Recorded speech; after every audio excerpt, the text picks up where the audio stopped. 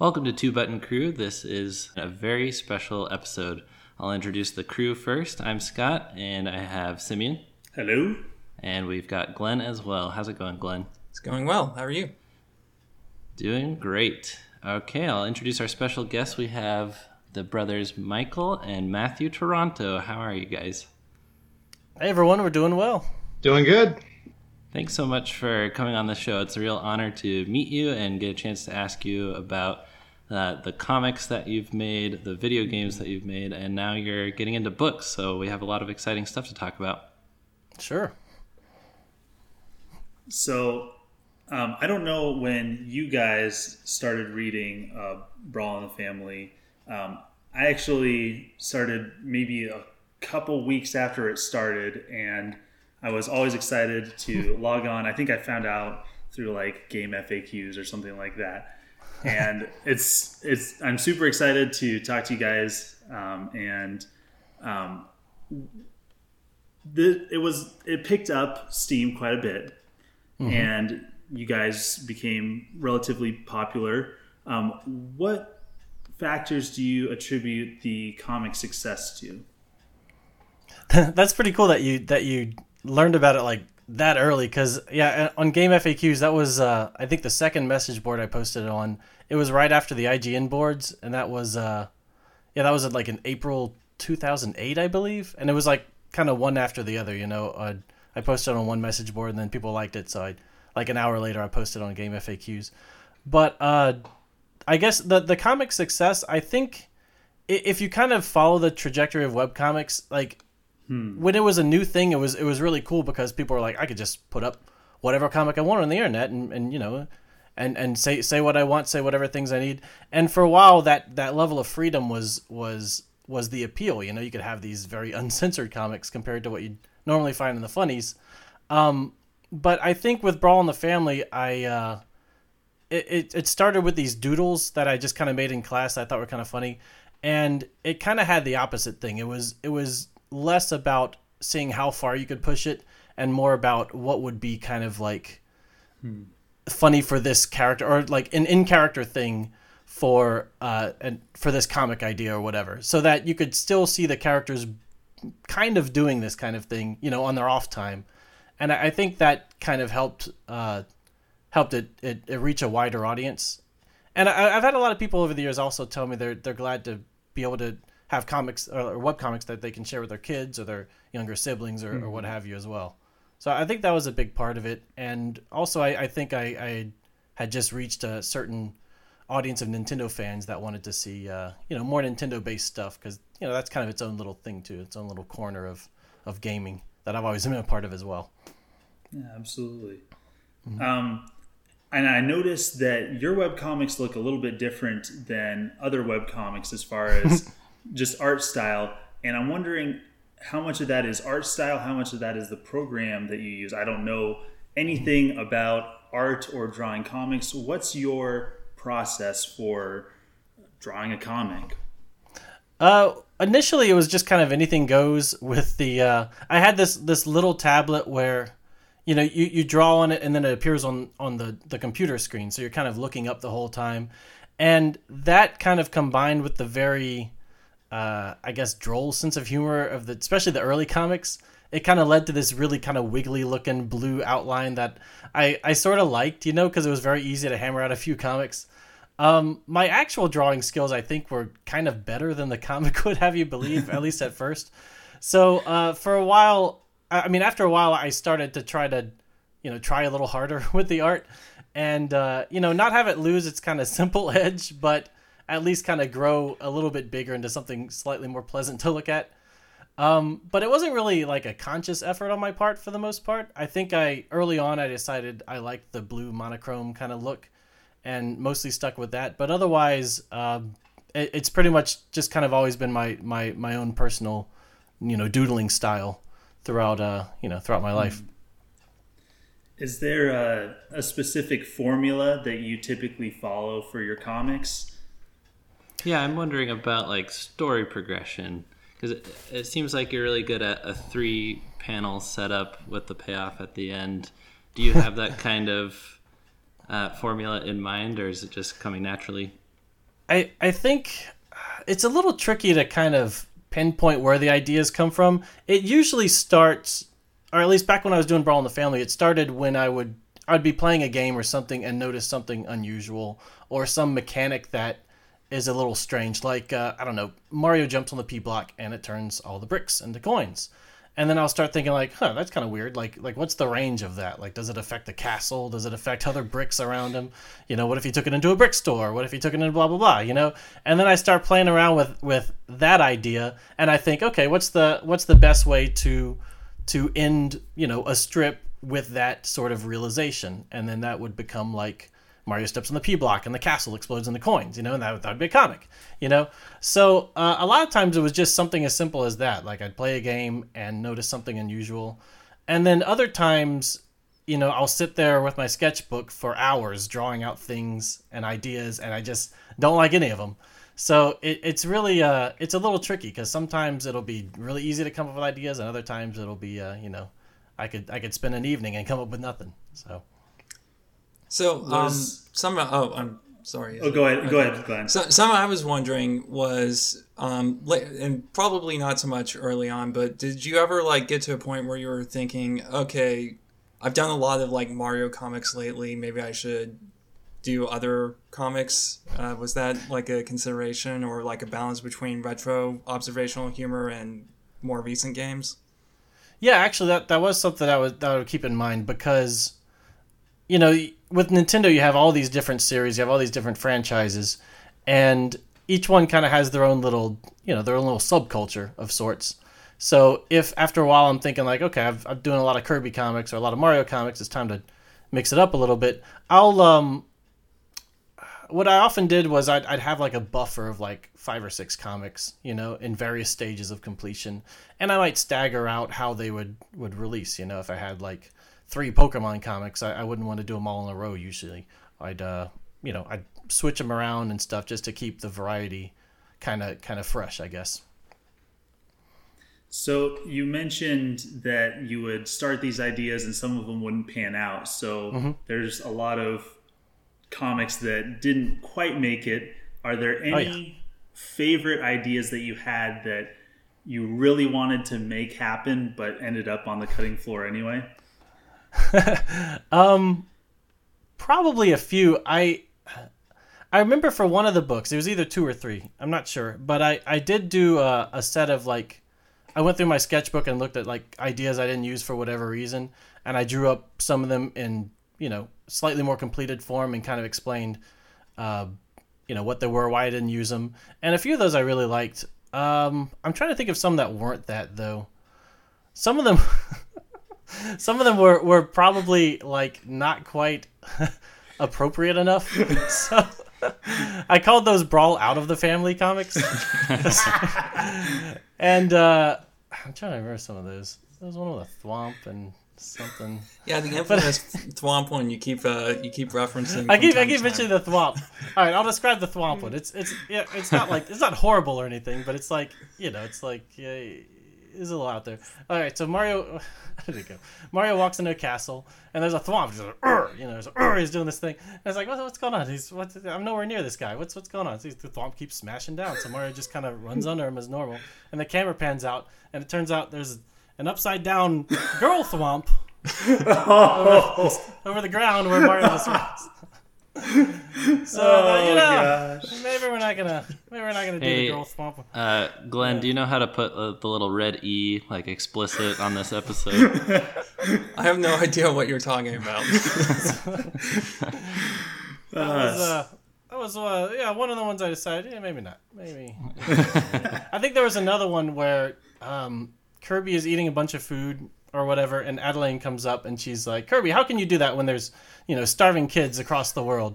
And then last panel, he's eating the starving kids instead. Oh, God. I'm like, you know, maybe not the best idea. So, Wow. So yeah, I held off. But most of the ones I didn't use were just like, were more along the lines of, this gag doesn't quite read clearly enough, or this is too obscure, you know, because you know, some of them are like based off super old NES games and such. So were there like, have you ever played a game that isn't like a Nintendo game and had like it's like, ah man, this would make a good Brawl in the Family strip, but it's not Nintendo, so I can't use it. Have you ever had that? That's a pretty good question, because I've had like a PlayStation 2. We have a PlayStation 4 right now, and I've played I played Resident Evil 2. That was really fun. Persona was another one that I really liked.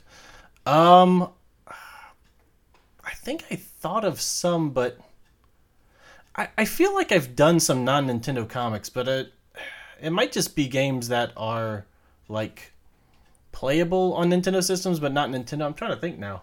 Well, Matthew, you did Final Fantasy VII. I think, didn't you do like cloud stuff, or you were thinking about doing cloud stuff before?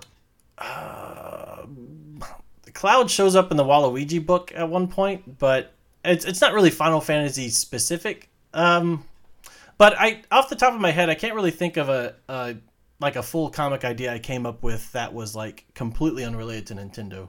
But that'd be kind of interesting. I probably would have put it in anyway, just because there's some spillover there between fans and stuff. Yeah, I mean, there was that, I think it was an April Fool's strip, the PlayStation Battle Royale, whatever it was called. That's right, the Battle Royale, B period Royale in the family.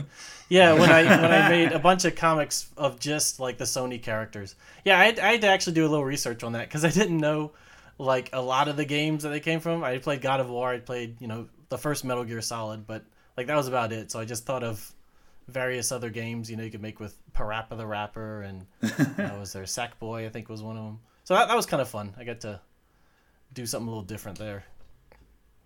So I know I have my favorite comics, History of Nintendo, Ode to Minions. My all-time favorite is Arms Race. I don't know if you remember that one in particular. Is that with Bowser the Charizard? Yes. Yeah. The Ivysaur, and then they keep one-upping each other. Yes. So, but a lot of my favorite ones are your musical comics. What was the inspiration behind starting the musical comics?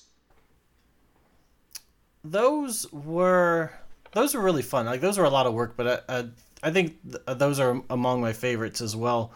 That started with, I don't think it was an intentional thing. It initially started with the King Dedede story with the Grinch. Yeah, when he was How the King Stole Christmas.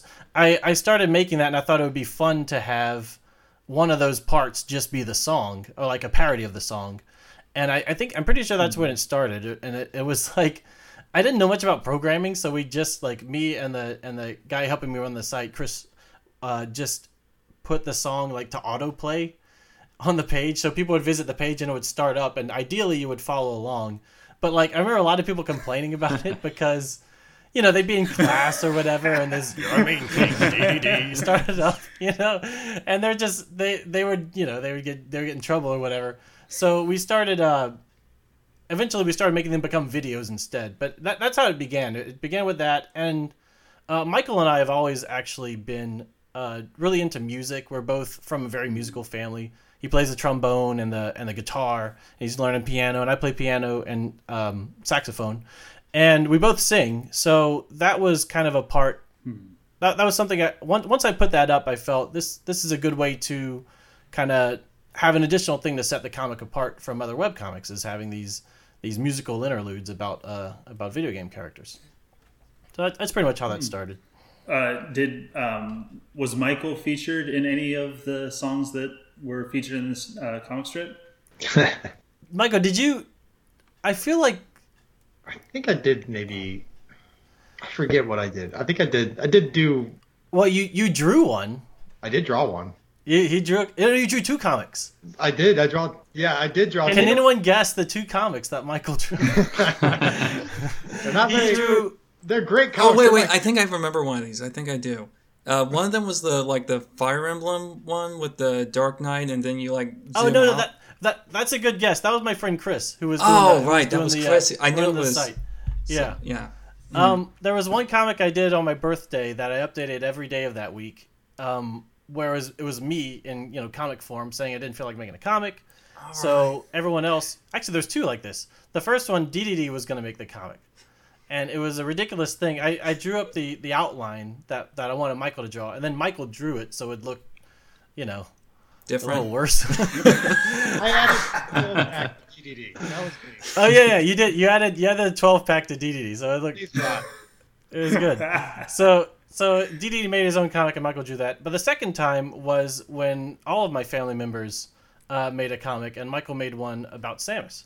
So Michael made a Metroid one. My sister made one about Mario, and there were a couple others. My wife made one. So yeah, Michael drew 2 of them. I don't think he sang or played for the songs, from what I remember. No. But Samus is my girl, though. You know what I'm saying? Oh, yeah. It always comes from Smash Brothers, where on 64, where I would beat Matthew with Samus. You would not be Matthew with. It was the Samus and Ness fights that were legendary. It was always up and down, and it's a rivalry that still continues to this day. I'm just confused because I thought Samus was my girl, so we might need to talk Yeah. off the air. Maybe after settle this. it in Smash. So, But Michael, you do hear Michael in several of the Tadpole Treble songs, though. okay. Yeah. So, another one of my favorite things that you did was the Waluigi distortion. I don't know, just the exaggeration of his character. Yeah. What made you want to take Waluigi specifically and make him so memeable? Okay, so the Waluigi thing that really took me by surprise because that became kind of the comic's breakout character more than anyone else, I would say, in terms of just overall reach. It started like I was just talking about like keeping everyone in character, but Waluigi I bent the rules a little bit because. How did that begin? Why did I do that? I think I drew a really weird looking Waluigi picture just in my sketchbook, and Chris was looking at my different sketches and he thought it was really funny. And I thought, I don't know what I'm doing. And so he said, you gotta put that in somewhere. And I thought, well, I guess maybe like an April Fool's thing. He'll just show up and say Waluigi time, and there'll be this really hideous looking Waluigi. And at the time, it's hard to believe now, because this was back in 2009 or whatever. But Waluigi was once just like no one. They're just like this weird little guy. I remember when Mario Tennis came out in 1999 and they introduced Waluigi, and people were just like, "This is kind of dumb," He's like Luigi, but just like they added "wa" to it, and it's actually pretty funny. It's a pretty good pun in Japanese because you have Warui, which means bad, bad person, and then Waluigi, because he's Waluigi. But in in English, it's just kind of like. Waluigi, it feels weird. So he was pretty unpopular for a while. So that actually made him like a really good candidate for this kind of takeover because he's just like I don't know, just this character that's overtly full of himself and has this bizarre sense of humor and thinks he's got this great comic, and it's just someone that everyone's just kind of indifferent towards / doesn't know who he is / doesn't like him, and I just kind of improvised a bunch of different comics, and that became a yearly thing for the most part. And I guess it just took off from there. I think people just started to see that they really did love Waluigi after all. They just didn't see it before, but they understood him after that. It was a revelation for me. We did. Glenn and I interviewed Lucas M. Thomas from Nintendo Force Magazine. Oh yeah, Lucas. Sure. And he was talking about how at the time you had the upcoming Waluigi issue. So after he said that, my first question was, please tell me Matthew Toronto is heavily involved because that was awesome. You did a great job. Yeah. I like working with him with Nintendo Force Magazine. And yeah, I remember that. I remember he wanted a bunch of different like styles of Waluigi for the front. So I drew my main one, but I also drew like a couple others that I ended up using for the book where he was in like there was like a Simpsons one. And I think a Final Fantasy, like a mono artwork one from like the old Final Fantasy games. So that was a lot of fun. All right, so moving on, we're going to shift gears and start talking about Tadpole Treble, excuse me. Mm-hmm. So first and foremost, how'd you come up with the idea for the project? Well, that started when it was actually a long time. It was way before Brawl in the Family. I was like a teenager. It's probably around the turn of the century or so. I would watch my dad compose things on this program Finale on his computer, And he's like, he's kind of where we get our musical stuff from. He's a band director, and he's also he's written some musicals himself. So I would watch like the little line go by, and the notes would boo doo doo doo doo doo doo, and it looked kind of like a video game, because the screen is scrolling, things are coming by, and I thought it'd be kind of cool to have a video game where the notes were the obstacles. And from there, I just kind of thought, if you're moving up and down, maybe like some sort of fish or aquatic creature could be swimming, and avoiding them, and that way you're not bound by gravity. And I think a tadpole was decided on just because I couldn't really think of any notable tadpole characters that existed. You know what I mean? Yeah, frogs, but like tadpoles were kind of unclaimed territory. So I thought, okay, a tadpole. Plus they kind of look like notes, And I think that might have been my Mario RPG history kind of sneaking into my brain. Yeah. And then so I told Michael about this idea, and we had actually been talking about making games for a while just because it was something we always wanted to do. But this one seemed like simple enough to start with. So, we started planning that. Right. We initially created a demo, Matthew. We created a demo for Brawl in the Family fans. So yeah, that's right. It was a one-level demo. It was pretty much like a small little, virtual slice of the game. And just to see if it works. And we got some positive feedback from it. So once we saw that, we tried to keep it as simple as possible, but it kind of blew out of proportion a little bit. With all they call it feature creep. Right, it's feature creep. Yeah. Which kills a lot of projects, but it kind of made ours better, so I guess we're happy for it overall. Yeah, like composition mode was supposed to be a stretch goal initially, like way down the line. But we hit our goal, but we didn't go super far past it. But I really just wanted to put in composition mode, so we're just like, okay, let's put it in. Why not? Yeah, I was looking back because I recently did a review on Tadpole Treble Encore, and I was kind of looking back on the Kickstarter project, and I noticed you didn't even hit the stretch goal for Wii U, but you still ported it to Wii U. Anyway. Yep, that was another one of the things we did. So that's probably why the game took so long. Yeah, we underestimated a lot of things. It being our first game, we underestimated time, we underestimated cost, and scope. All things that a good project needs. Yeah. So we definitely learned a lot from it, and it was a lot of growing pains making it. All right, so kind of going back to. You explained why a tadpole, but I'm kind of curious why the aquatic theme, just in general, as opposed to like a character that could fly or something. I don't know. I guess we could have used a bird, couldn't we? That's a good idea. Sequel. Glenn's idea. Next one. I don't know. I think I started getting attached to the tadpole idea pretty early on. I guess because of the sort of subtle musical things that I mentioned, like the shape of it, and we came up with the idea of the tadpole being called Baton, and I like that because the tadpole kind of looks like Baton too, and we both are by the city Baton Rouge, so all that kind of stuff kind of came together, and then I started thinking about like the different like types of water levels. You could have streams, you could have like rapids. I think we also thought of just continuing the level from like place to place. So we needed like a water like creek or water like system. Oh, like like a connected area. Right, to connect the whole, because the entire island or the entire game is connected by one stream essentially. Yeah. Yeah, I think once we kind of got all those pieces in place, it felt like a natural fit. All right. So how did you go about writing the music, and what factors did you have to consider when composing a soundtrack that you wanted for a single, like, History of Nintendo or the like? Oh, sorry, what was the second part of the question? Well, how is writing music for an entire soundtrack different from writing a singular standalone song?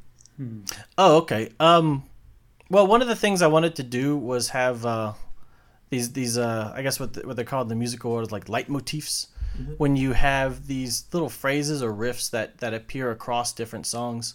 A lot of my favorite game soundtracks have that, and it gives it a real sense of cohesion, which I really like. So I try to do, like, just off the top of my head, like Mario Galaxy. does this very short. It's got a very short riff, but it's like that bum bum bum bum bum bum. You know, it starts off like that. You hear it when you get a star. You hear it in like some of the songs, like Tuck It Away in the soundtrack. Like I think I want to say Melty Molten Galaxy does like boom boom boom boom boom boom. It's got this whole thing going. I can't remember if that was 1 or 2, but those two games have like two of my favorite soundtracks. So yeah, I wanted to have something a little similar with the musical feel in this game. So it has kind of that main theme pop up a few times. The do do do shows up in a few places. The level 1 theme ba-da-da ba-da-da ba-da-da bum, that shows up like in the victory theme. And after a while, after I wrote a few songs, I started really liking this kind of South American style. So I put that like in the map theme, and in the Piranha Jungle has like a variant on it, and Gusty Rapids also does that. So that was kind of how I tried to compose on like, what do you call it, like a macro scale, I guess. Yeah, it'd be macro. Macro, yeah, macro. And for each individual level, it was more. Michael and I would come up with the idea behind the level first. A theme, right? Yeah, and then I write a theme around the theme. So it was difficult. Sometimes we would get stuck, you know. And Michael, what was Midnight Bayou originally? Like there were snails. It was going to be snails. Escargot and Love. Escargot, yeah. Was Midnight Bayou. Escargot and Love. Escargot and Love. Yeah, it was a sock hop kind of song. Right. Do that.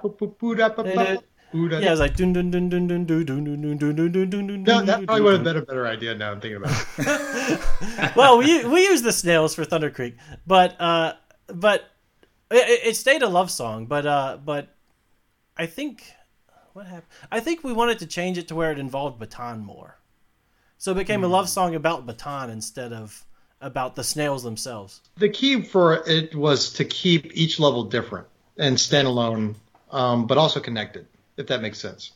So, for example, Matthew's motif, Matthew's little homages back to his level 1 and to the main title.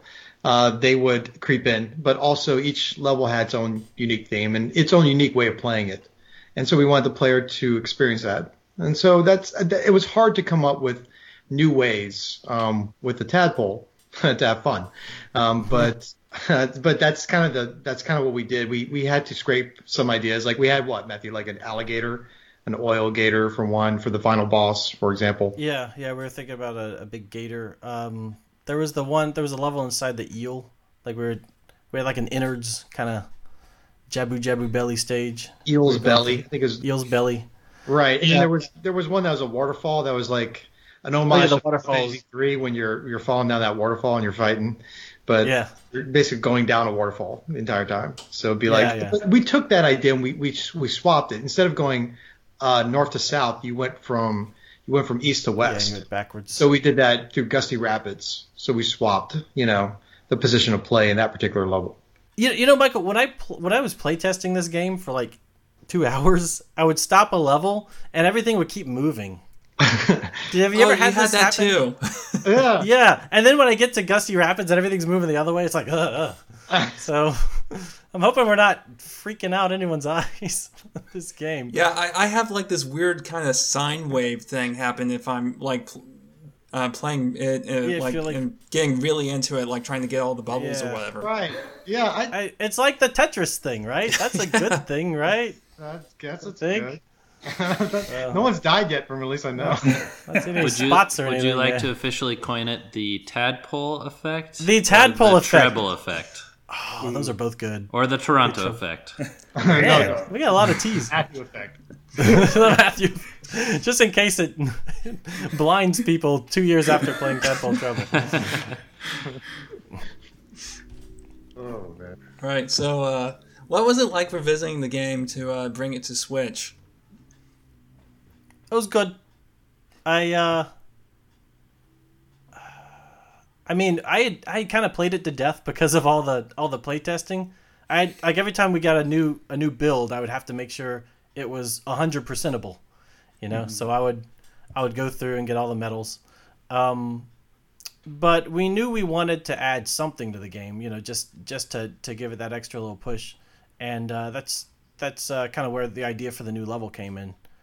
Isle Isle. Michael, you want to talk about Isle Isle? Sure. We received a lot of feedback from the Steam version and then the Wii U version, and using that feedback, we determined that there was some problems with the final boss. With the first phase, for example, you're supposed to hit wires, and even though we made the wires, we thought pretty good to identify to hit because they're a certain color, they're like a yellowish hue. The players were still having issues, so we determined that we would like to elaborate a little bit more on the final boss, and so we always initially wanted to. In fact, if you hear the final boss in the initial version or even in the Switch version, it talks about like some lore that we wanted to always kind of elaborate on, but we never really had the chance to. So this gave us the opportunity to kind of flesh out that final boss and to kind of give it the backstory that we always knew in our heads, but we never were able to present it to the player. So it was something that it fixed two problems. It expanded upon the final boss, and then it also fixed the wire issue that we were having. The player has to hit a wire at the end of the new level to proceed, and then it sets up the player right at the beginning to start hitting wires. And so watching playthroughs in the Switch version had been a lot easier for me because they're so frustrating when you watch players and they get to the last boss and they're like, what did I do? And I'm like, no, you got to hit the wires, and they can't hear me. I can't hear you. And they probably recorded it a while ago. Right. Now for the Switch version, it's like, oh, I got to hit the wires. I'm like, oh, thank God. So I can actually like watch playthroughs now. It doesn't, you know? Yeah, well, and Michael said it solved two problems. And one other thing that it kind of helped with was just a lot of people, even when they really like the game, said, you know, it's a little short, it could be a little longer. So we wanted to give like one extra level to at least, you know, give the game a little more of a longer third act, you know, around the time of Saltwater Cape, you know, when you have Coda chasing after you and stuff, you feel like the game's starting to ramp up and get to its climax. We thought having an extra level right between, you know, that and the final stage would help build up everything too. So just to clarify, Isle Isle wasn't like something that was planned, but you had to cut it for time? No, we did have levels like that, but I mean, we talked about them, but we eventually went with this because of the mostly because of player feedback, you know, regarding the final boss. So we thought, you know, this would be a good way to do it. We had ideas that we cut. We like an oil alligator, for example, and we had plenty of ideas that we were talking about the beaver dam too. Right, the beaver dam. So I like that idea because the beaver would throw like acorns and he'd smack him back at the beaver, you know. No, it's good. It sounds talking about Matthew. I like the beaver idea, but I didn't want to use it because I didn't like Baton just like killing this beaver. It didn't seem like it seemed to go against the spirit of the game a little bit. That'll be in the third, and that'll be when we reported the PlayStation 5. Tadpole Rampage. Right. So, I myself am a programmer, so I gotta get this question out of the way. What engine did you use? Okay. So we used Unity. So we kept with Unity for it's been about 5 or 6 years, and it's crazy because it's gone through a lot of different Unity versions. So every time we are updating it, you know, obviously little bugs creep in. So we have to take that into account. But Unity for us did what needed to be done for the game. And we didn't need the Unreal Engine, you know. We didn't need anything that was, you know, super graphically pushing. So Unity for us was kind of the way to go. All right. And we had to update it, right? Like our programmer had to. We couldn't use the same version from the Wii U version. No, the Wii U version uses a specific version that Nintendo set up that could port to the Wii U using their software. So we couldn't use that anyway, even though it was a particular Unity version. We had to use the more up-to-date, because the Switch version used the more up-to-date Unity. So once we use that, then of course that version becomes obsolete depending upon Nintendo's, you know, back office. And so we would constantly have to update it. And that was the issue with us. It's like, as you're trying to make a project or release a product, you have to determine bug fixing. And then if you wait too long, sometimes you need to then update your engine, and that creeps in more bugs. So it's Yeah. almost like a weird race, to try to release it before the next version expires, so you can get the system, you can get it out there, and then this way you squash the bugs and before bringing a new version of it. All right. So speaking of glitches, any amusing, like particularly amusing glitches that came up during development? There was the one where she starts spinning and flying into the sky and going under the, like what was that for the Steam version or the I mean, there, well, we got rid of that one, I think. no, yeah, none of these are Whenever it popped up, I was like, Michael! retail versions. Like, there is actually one that's there's occasional ones that whenever so baton is on a Y axis, and whenever you jump, you calculate this certain position. Obviously, if something were to interrupt your state in jumping, things could go awry, which means you could typically maybe your Y would typically then start floating up into space. Oh yeah, that's what happened. Right, or maybe your state will go from being hit to invincible. That's happened a couple times. Oh yeah. Or maybe your costume would change from baton to biton because that state changes. So there are some odd things like that. There were some odd things with the composition mode. It's so tricky to do QR codes and to save songs and QR codes because you use a serial, kind of a sequence of numbers. And a lot of issues cropped up with that just because it's a difficult thing to create. And then the profanity check that the Wii U required was really interesting because you could save songs and then you could also save your files. But then they had to go through a profanity check with Nintendo's filter to make sure that things weren't being saved. So we had to test out all sorts of, word eater. Profanity filter was working. And those were interesting because some stuff would go through and we're like, wait, we can't have this just in case something. And then it came really odd. It was like, can we create songs into the shape of absurd, obscene things? With notes, and then it's like, wait a minute, we can't do that either, and so but there's no way to fix that. So just put that out there. So things like that cropped up. It was an interesting trial and tribulation.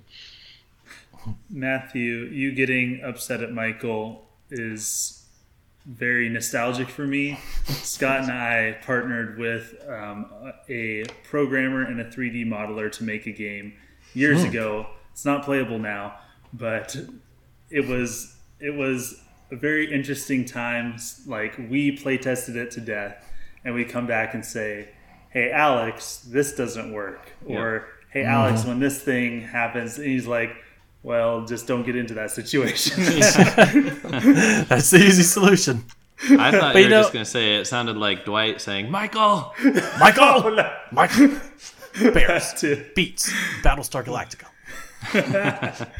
So Tadpole Treble Encore is available on Switch now. It is less than $10. And Glenn just reviewed it. He awarded it the elusive Loved It rank, which you haven't given out to any other game yet, right? That's the first one. There you go. High recommendation Nice. from us. Well, thank you. All right. Let's talk about Game Master Classified. The All right. Kickstarter is going on right now. So if anyone's listening who has yet to back this new book project, do you want to give the pitch real quick? Sure. Game Master Classified is a tell-all book about Nintendo from the 80s during the NES era. I'm doing the illustrations and layouts, and I'm working with Nintendo's own Howard Phillips, the Game Master himself, who was, he had a lot of jobs. He was Nintendo's, creative director, game creative, which is sort of hard to remember, but he was kind of like one of the big guys in charge. He came up with the Fun Club idea, the Nintendo Power idea. He played thousands of games, I want to say, probably over 1,000. And he was responsible for a lot of the changes and localization things that Nintendo themselves did. So he's telling all about, what life was like back then. I'm making comics about it. I'm making reviews and things, and I'm also going to be reflecting on my own experiences with Nintendo games in separate comics within the book. So it'll be a fun book with a little bit of everything in it.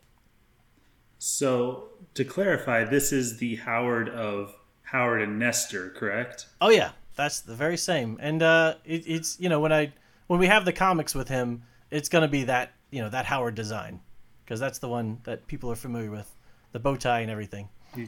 Yeah, I noticed in like the Kickstarter trailer, you drew yourself having the Nestor bangs.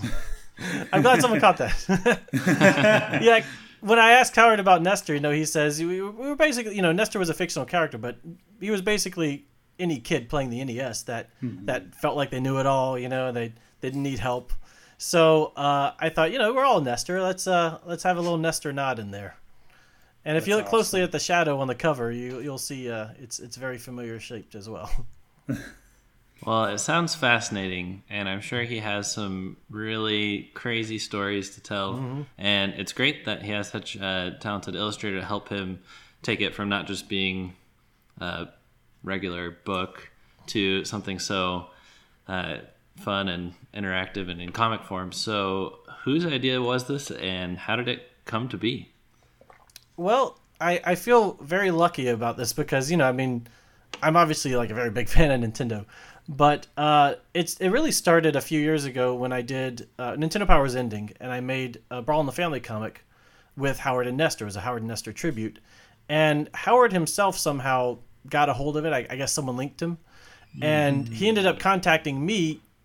I guess the timing was good because he wanted to work on his own project, which was called Know It All, which was a mobile game that he was going to do a Kickstarter for that very year, and wanted me to make some comics about his basically his path to know it all to this point. So like one of the strips was about him working in the warehouse. One of them was about him playtesting the Famicom, and so on. And so I worked with him basically as a freelance artist then, and it didn't hit its goal. It got about a third of the way there, and we basically parted ways, amicable terms and everything.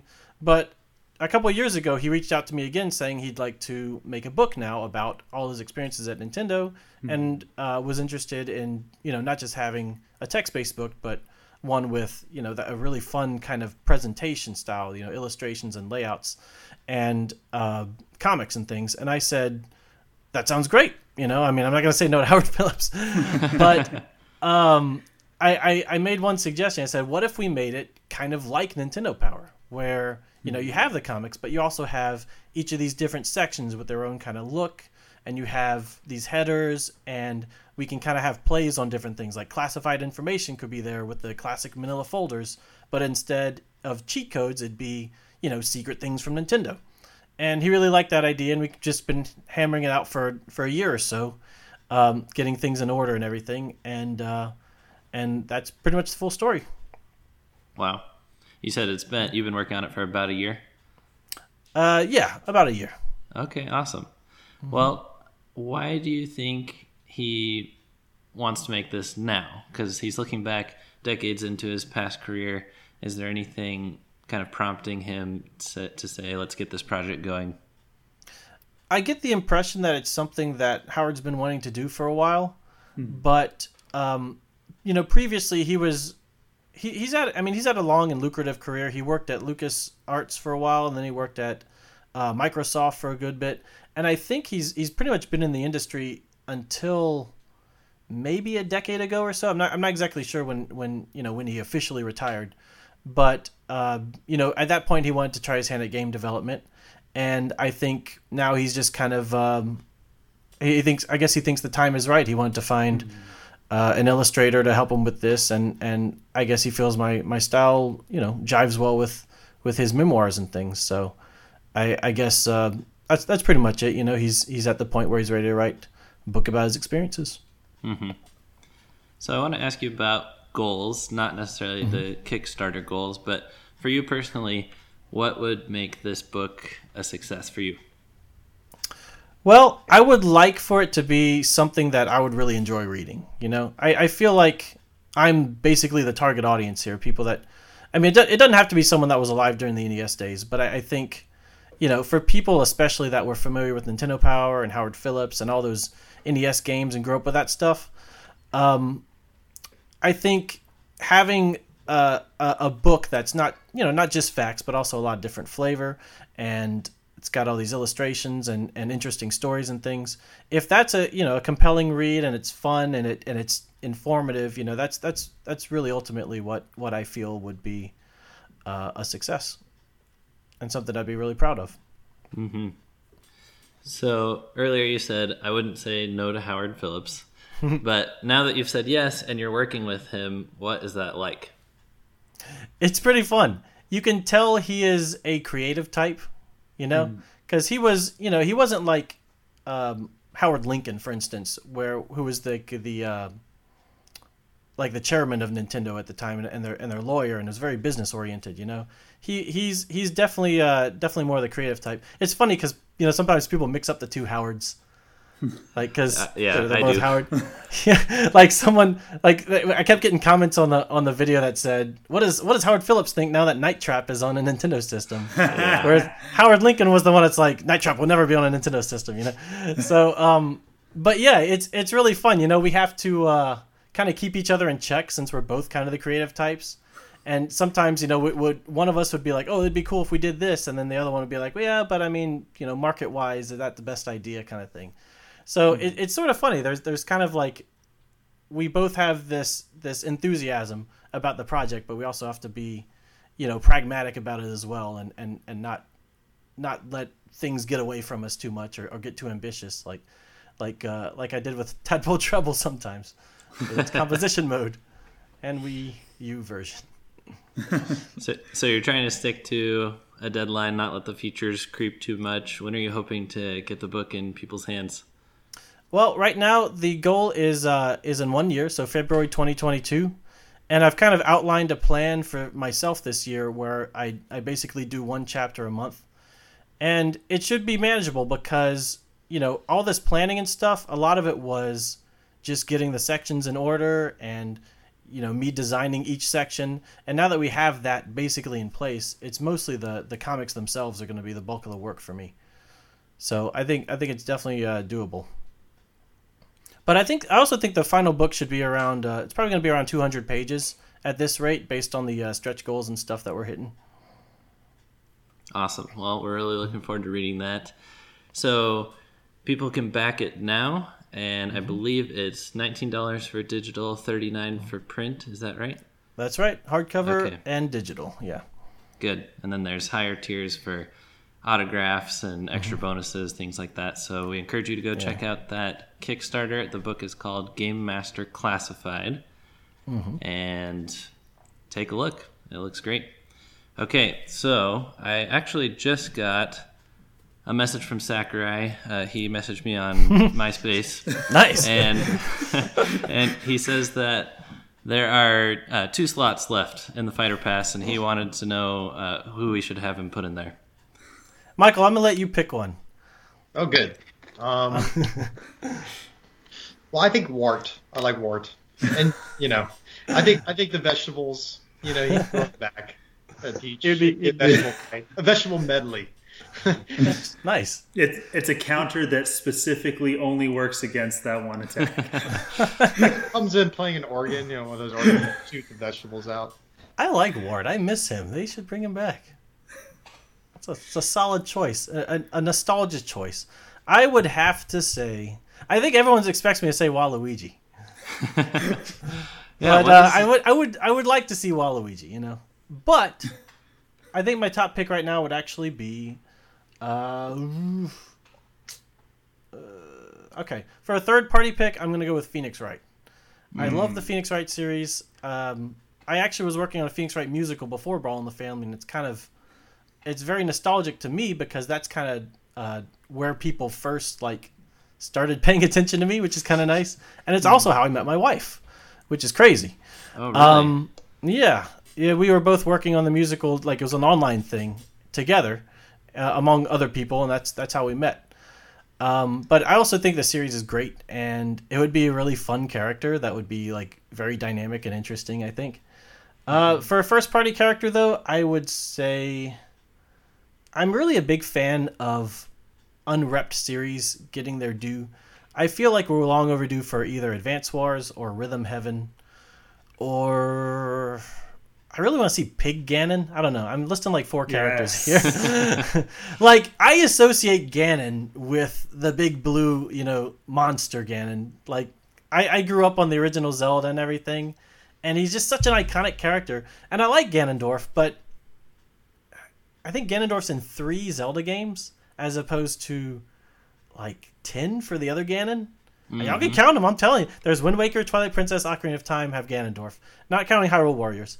And then for Pig Ganon, you got Zelda 1, Zelda 2, he's kind of in there. He goes, wah, wah, wah, wah, when you get a game over. You got Link to the Past. You got he's in Ocarina of Time as well. He's in shadow form in Link's Awakening.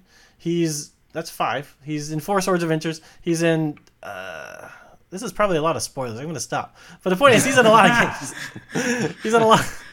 So, those of you who don't want me to ruin the entire Zelda series, do not listen to 1 minute ago. But yeah, those would be my picks, I think.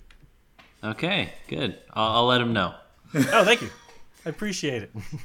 So, Michael, you finished porting Tadpole Treble. It passed the profanity checks. It's on Switch. What's next for you? What's in your future? Well, we probably are going to do Europe next, so we're probably going to port it to Europe, hopefully. Yeah, we're getting a lot of people that are asking for that. And then hopefully Asia. Right now, it's currently just out in America. That's the current. Probably the future would be another IP, hopefully. We have a couple ideas. We had a couple pitches, but we've been focused on Tadpole Treble in the port that, we just really haven't been able to be focused on a new IP, but it would be probably something new, probably a new project. Yeah, the thing about us is that we were working on Tadpole Treble like part-time, like Michael was doing his own job, I was doing my own job at the same time, and we're kind of still in that place right now. Like, now I'm working on the book and Michael's teaching, so we still meet up and discuss game ideas and work on Tadpole Treble and stuff, but it's also something that's it's a little trickier for us because we're kind of juggling a lot of different things at once. Anything else for you, Matthew, on your horizon? Obviously, you've got your hands full for the next year with Chapter a Month, but any other projects that you're looking forward to getting to? There is kind of a secret project that I was going to do after the Waluigi book until Howard contacted me, but that will probably need to be a 2022 thing. Okay. Well, that's all I'm saying. It's not a sequel or follow up to anything I've done, but I think if you like the stuff I've done, it's kind of all of that together. So that's all. Okay. I'll say. All right. Yeah. Well, anything final you'd like to add, or as well as let people know where they can follow you and your projects online? You can follow me at Matthew P. Toronto on Twitter, or you could just go to brawlinthefamily.com. And you could also go to bitfinitygames.com as well for Tadpole Treble and Bitfinity related things. And Ness is always going to beat Samus in Smash Brothers. Ooh. Yeah, no. Oh. But also you can get us on Facebook. Tadpole Treble's on Facebook. And Twitter, it'll be Mike Toronto or Mike Toronto. Matthew, right? Don't you have a Twitter? Yeah, I said that. Matthew P. Toronto. Or Mike, is it Mike _Toronto? Gotta have that little thing. Yeah, I think there's an underscore, sure. You gotta have the thing there. Put the thing there. But hopefully, our Samus lovers will understand that Samus is the superior Smash Bros. See, I can't wade into this discussion because Scott plays both of those characters and I don't play either of them. So that's fun. Both of them are frustrating for me to fight. To be fair, Super Metroid is my favorite game, so There's that. Yep. It's a classic. Well, thank you again. Thank you so much for making the time to come here and let us pick your brains about all of your projects. We really enjoyed it and hope people go check out your game, your book, and comics. Mm-hmm. Well, thank you for featuring us.